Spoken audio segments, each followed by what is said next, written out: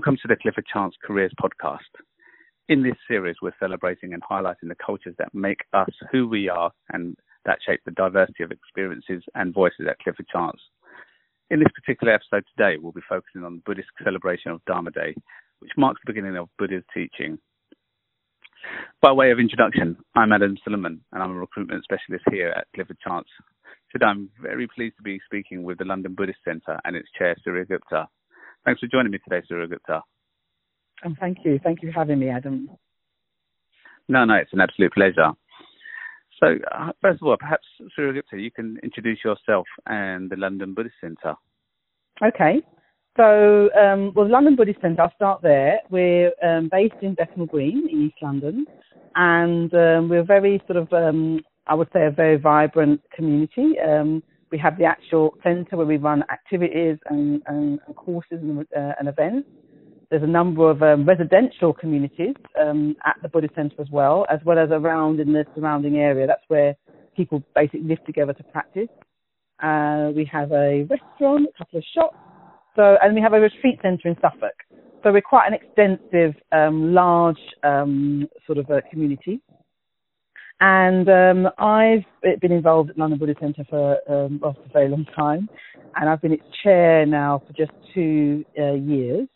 Being the chair is like being the CEO, as it were, and sort of have to have an eye on the organisation and its organisation development, and as well as being the spiritual guide, being somebody that can lead the sort of vision, as it were, of the community, and hopefully inspire people and support people along the way.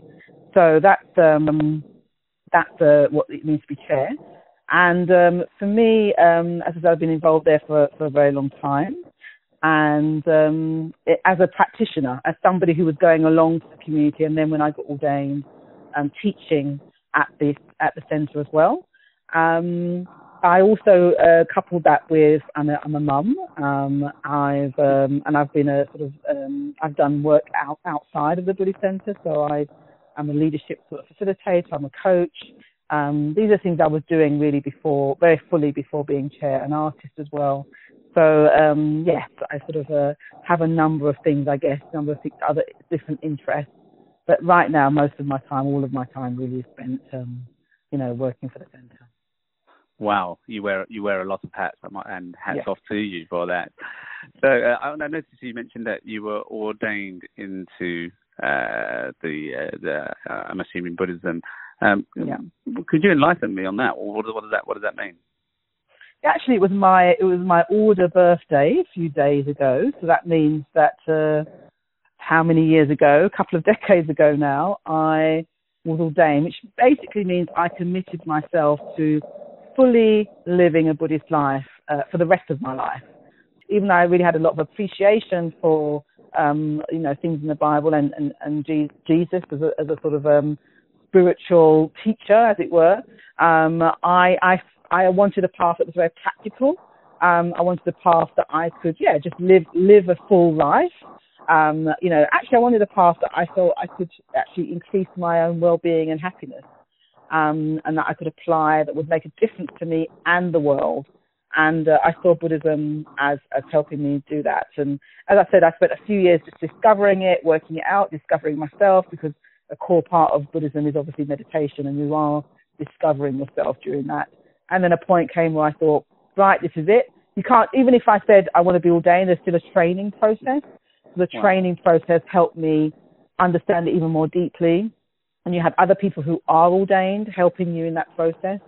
And then a point came where they felt I was ready to be ordained, and I felt I was ready to be ordained.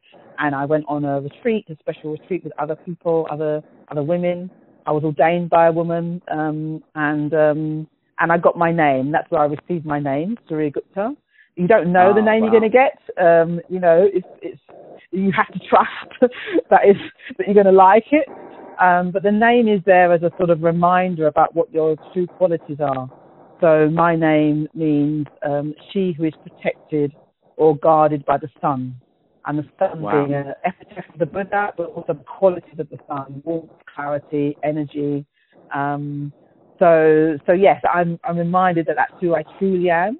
And part of my journey, therefore, from ordination is to discover that more and more and become that. Wow, because I thought with your name, perhaps that was where that was your heritage.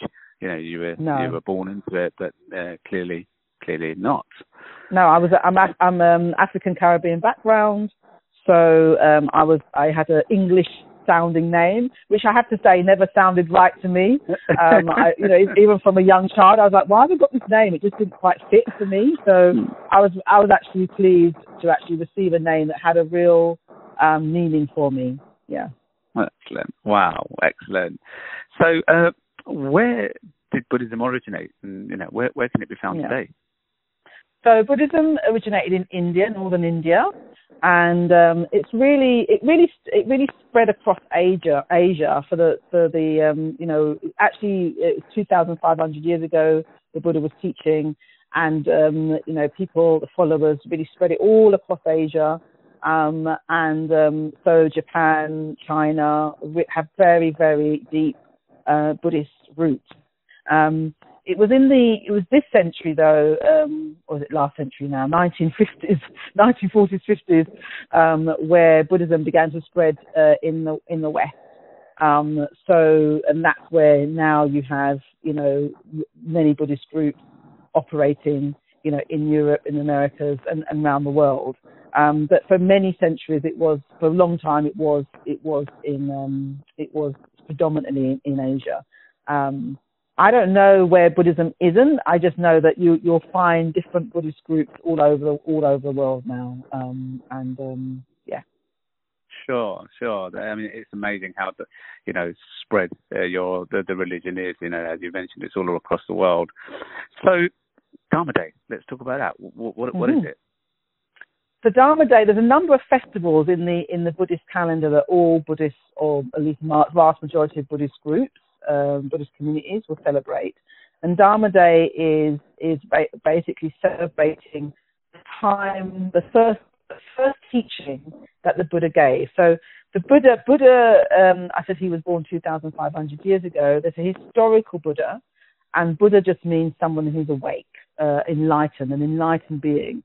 There's been many enlightened beings through the ages, but he was the first one, as it were, who didn't just become enlightened, but discovered the path to enlightenment. And I said to you, that's one of the things that really attracted me to Buddhism. It wasn't just that there was an inspirational historical figure, as it were, called the Buddha, but actually that the teachings, and there's a very clear path to how you develop those qualities yourself. And that's what I liked about it. So the Dharma Day is where the Buddha started his very first teaching. And we call it Wesak as well, which is, we call it where he turned the wheel of the Dharma. He set in motion the Dharma. Dharma means truth. It means ultimate reality. So what the Buddha did at that first teaching was say, this is how you attain truth. This is how you find ultimate fulfillment. This is how you become enlightened. He gave his very first teaching. And we celebrate that because, well, I wouldn't be here talking to you if I didn't have teachings to follow. I could admire the Buddha, as a historical person, but it's the teachings that has enabled me to be an actual Buddhist and me actually putting them into practice in my life. So we basically really celebrate that him revealing the teachings, as it were, and enabling people to practice in the way that he shared. So why is it an important celebration to Buddhism? Because the thing about I don't know if it's not unique to Buddhism, but it's a very particular thing about Buddhism that you can't. It's not just about adopting a set of beliefs. It's not just about going, well, I believe this, I believe that, therefore I'm a Buddhist. It is about the practice of it. It is about living it. And in a way, you can only, pass on the teachings if you're living it yourself. So it's not enough to read a book on Buddhism. You have to think, okay, what does it mean for me? How do I do this? And you need people who are living it to show you how to do it, as it were. So for me, I remember reading my first Dharma book, my first book of teaching, and it all made complete sense to me. I felt it was talking directly to my experience. and which is quite something, being a, as I was then, young, woman from the East End of London, from an African Caribbean background. I read a Buddhist book and I felt it was talking to me. But then I thought, well, how do I live this? And I then had to meet other Buddhists to see how they lived it and how they adapted the teachings in their life and according to their personality and to their circumstances. So in a way, the Dharma Day, what we're celebrating Dharma Day is the original Buddha, as it were, who showed us the path, but we're also celebrating all those people through the generations who've put the teachings into practice. And I like to think of it as like passing on the banner, if you like, passing on the baton and going, here, now you can do this. Without that continuity, without people living the teachings and practicing and working it out for themselves, then Buddhism would have died out.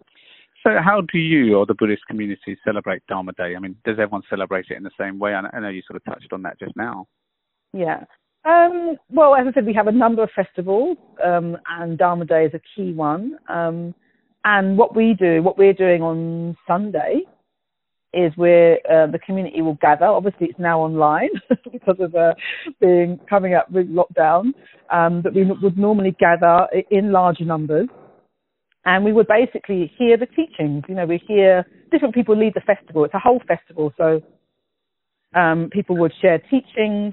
We would have some poetry, sometimes music. We have a children's event so they can hear the Dharma. And there'd be maybe a keynote speaker. There'd be a ritual in the evening. And a key thing about all our festivals, and Dharma Day included, is that we also give an opportunity for those people who feel like, I want to take Buddhism a bit more seriously. They're not ready to commit their whole lives to it. That's the whole thing. But they're kind of going, I think I'm a Buddhist, and I want people to treat me as a Buddhist, and I want to say to myself I'm a Buddhist. So we have these public ceremonies whereby people can make that declaration that they're interested in Buddhist, they consider themselves to be a Buddhist, and they want to find out more. And that's a real celebration, because that's a really significant moment in somebody's life where they're going from a sort of almost like a consumer and going, let me just check this course out, let me go on this retreat, let me read a few books, to going, no, this really matters to me and I want to find out more and I want to try and live as a Buddhist. So we have those celebrations as well. Brilliant. Is there a particular memory related to these celebrations that you remember the most yourself? Well, as I said, I think we have about 5-6 different festivals in the course of the calendar. I guess the one that sticks out is not a Dharma Day one for me, only because it's the one that sticks out was the one where I declared myself to be a Buddhist, publicly, as it were. So that's the one that I remember most, because it was like an important step for me. But for now, fast forwarding to now, on Dharma Day, on this Dharma Day, I'll be a chair, helping to conducting a ceremony for the people that want to become Buddhist, and that's very special for me, because I remember the moment where I took that step. I sort of know the significance of it for them, and I really want to make it as a wonderful ceremony, an occasion that they will remember, and they'll be able to draw from as well when times get tricky, as it does in life. They'll be able to remember why they took that step, what their aspirations were, and the support of the community. So those are really special, and we'll be having, I think, 10 people on this Dharma Day taking that step. Wow, that's amazing. You sort of touched on about online there, actually, so it kind of leads me on to my next question. I mean, how has the London Buddhist Centre been, supporting its members during these particularly stressful times? Mainly thinking about, COVID-19, how you've adjusted. Perhaps you've had to support your members, and we've seen increasing levels of racism, faced by East Asian communities. You've seen what Trump's been saying it's a Chinese virus, etc. So there's been experiencing levels of racism, and lastly, what about recent events of George Floyd and the Black Lives Matter protests? How has the London Buddhist Centre adjusted and perhaps had to support its members? Great question, Adam. So basically, we were like all other organisations and religious organisations. We had to close our doors, and we had an online presence prior to that, because what we normally do, we have our in-person events at the centre, and we'd always put them on YouTube, so that, because we have different followers from around the world, really, often who've come to contact with us in London on their travels and things like that, and then gone away again. So we've always did that, but suddenly we had to put everything online. And for probably a week or two, we were trying to figure out, how to do that. In a sense, we knew we just had to talk to the camera, as it were. That was straightforward. But we had so many events. I don't know, I can't even count the number of events we had prior to lockdown. We were a very busy centre. Hundreds of people will walk through that centre door, and to do all kinds of different things there, from our secular mindfulness. We have a carers project. We have schools coming in. We're very busy. So we basically scaled back, and we thought we just have to put our essential teachings online. And then we extended it to our body work, our yoga, qigong. And then we've basically grown it from there. And now we're doing, big, actually. The great thing about it is that we can now scale up. One of the problems we had prior to lockdown is that, our buildings would just get full. At any given night, we'd reach capacity, and we would be thinking some people wouldn't come because it was so busy. So now, of course, we can have huge numbers at our event, and our events has been fantastic. Our retreat centre is closed though, and we have a beautiful purpose-built retreat centre in Suffolk. If you ever get the chance to come, you just love it. People fall in love with it. And that's closed, and we're figuring that out. So what we're going to do there, and whether we can have social distancing retreats. What I did as chair was really think about how I can help my community, and also work in the general community as well. So I've been meeting with the local mayor, John Biggs. We've been meeting, religious leaders have been meeting and thinking these issues through, thinking about how we serve our immediate community, but how we can serve the broader community as well. And for us at the Buddhist Centre, that has been about trying to, really make our events as accessible as possible. And so that doesn't mean that we just teach people who are interested in Buddhism, of course. That we're very aware of the mental health crisis. So one of our teachers is a senior psychiatrist, for example. So we've been putting on mindfulness events for stress and anxiety, for low mood. We've been doing some events for our carers, So we've tried to think, what does the community at large need, and how can we reach them? I think we've got more we can do in that area, but we've certainly got the ability and the interest to do that, and we've been doing that for the last few weeks. So yeah, in a way that was quite something, isn't it? Having a COVID, an unprecedented experience for the whole world, and then almost as if we were coming out of lockdown, just beginning to tentatively come out of lockdown. We have the kind of uprising. We have a protest around race, the biggest in my lifetime. And actually, I had the pleasure to meet Angela Davis last year in America, and I was hearing her say, that it's the biggest in her lifetime too. And she was, their Black Panther movement and all of that. So I'm just like, goodness me, how do we respond? And also personally, how do I respond? I'm a Black chair. I'm deeply affected by these events, like most people of colour, most Black people I know. So what I've been doing, and what we were doing even before this happened, we've been doing it for years actually. We have a people of colour group. About 3 years ago, I got back involved in that. I've been involved. I was back involved when I was young and, needing it myself. And then when I got ordained, I was helping the activities. And then I took some time out, when I was doing my work and being a mum and things like that. And a few years ago, I got back involved in it, really wanting to see how we could have more people of colour involved at the centre. And we were running weekly online events. So we had a people of colour retreat in March, which was just fantastic, just before we shut down. And then when we had lockdown, we started going online. And that's been a real source of support for people because who are actually really deeply affected by these events. What we do still, though, like other organisations, have to look at, what can we do to make it even more inclusive. So in February, as chair, I got, our trustees agreed that diversity and inclusion needed to be a core priority of ours. And what's happened, with George Floyd and the protest has just really accelerated that for us.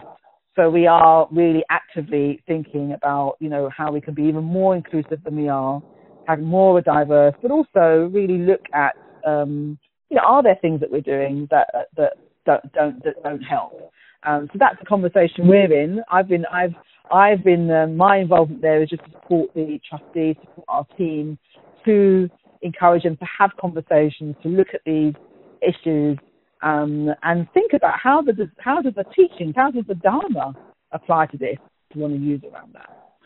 Excellent. I mean, it seems like you're doing some real fascinating and amazing work, and that's probably people wouldn't expect, but it seems like there's access for everybody.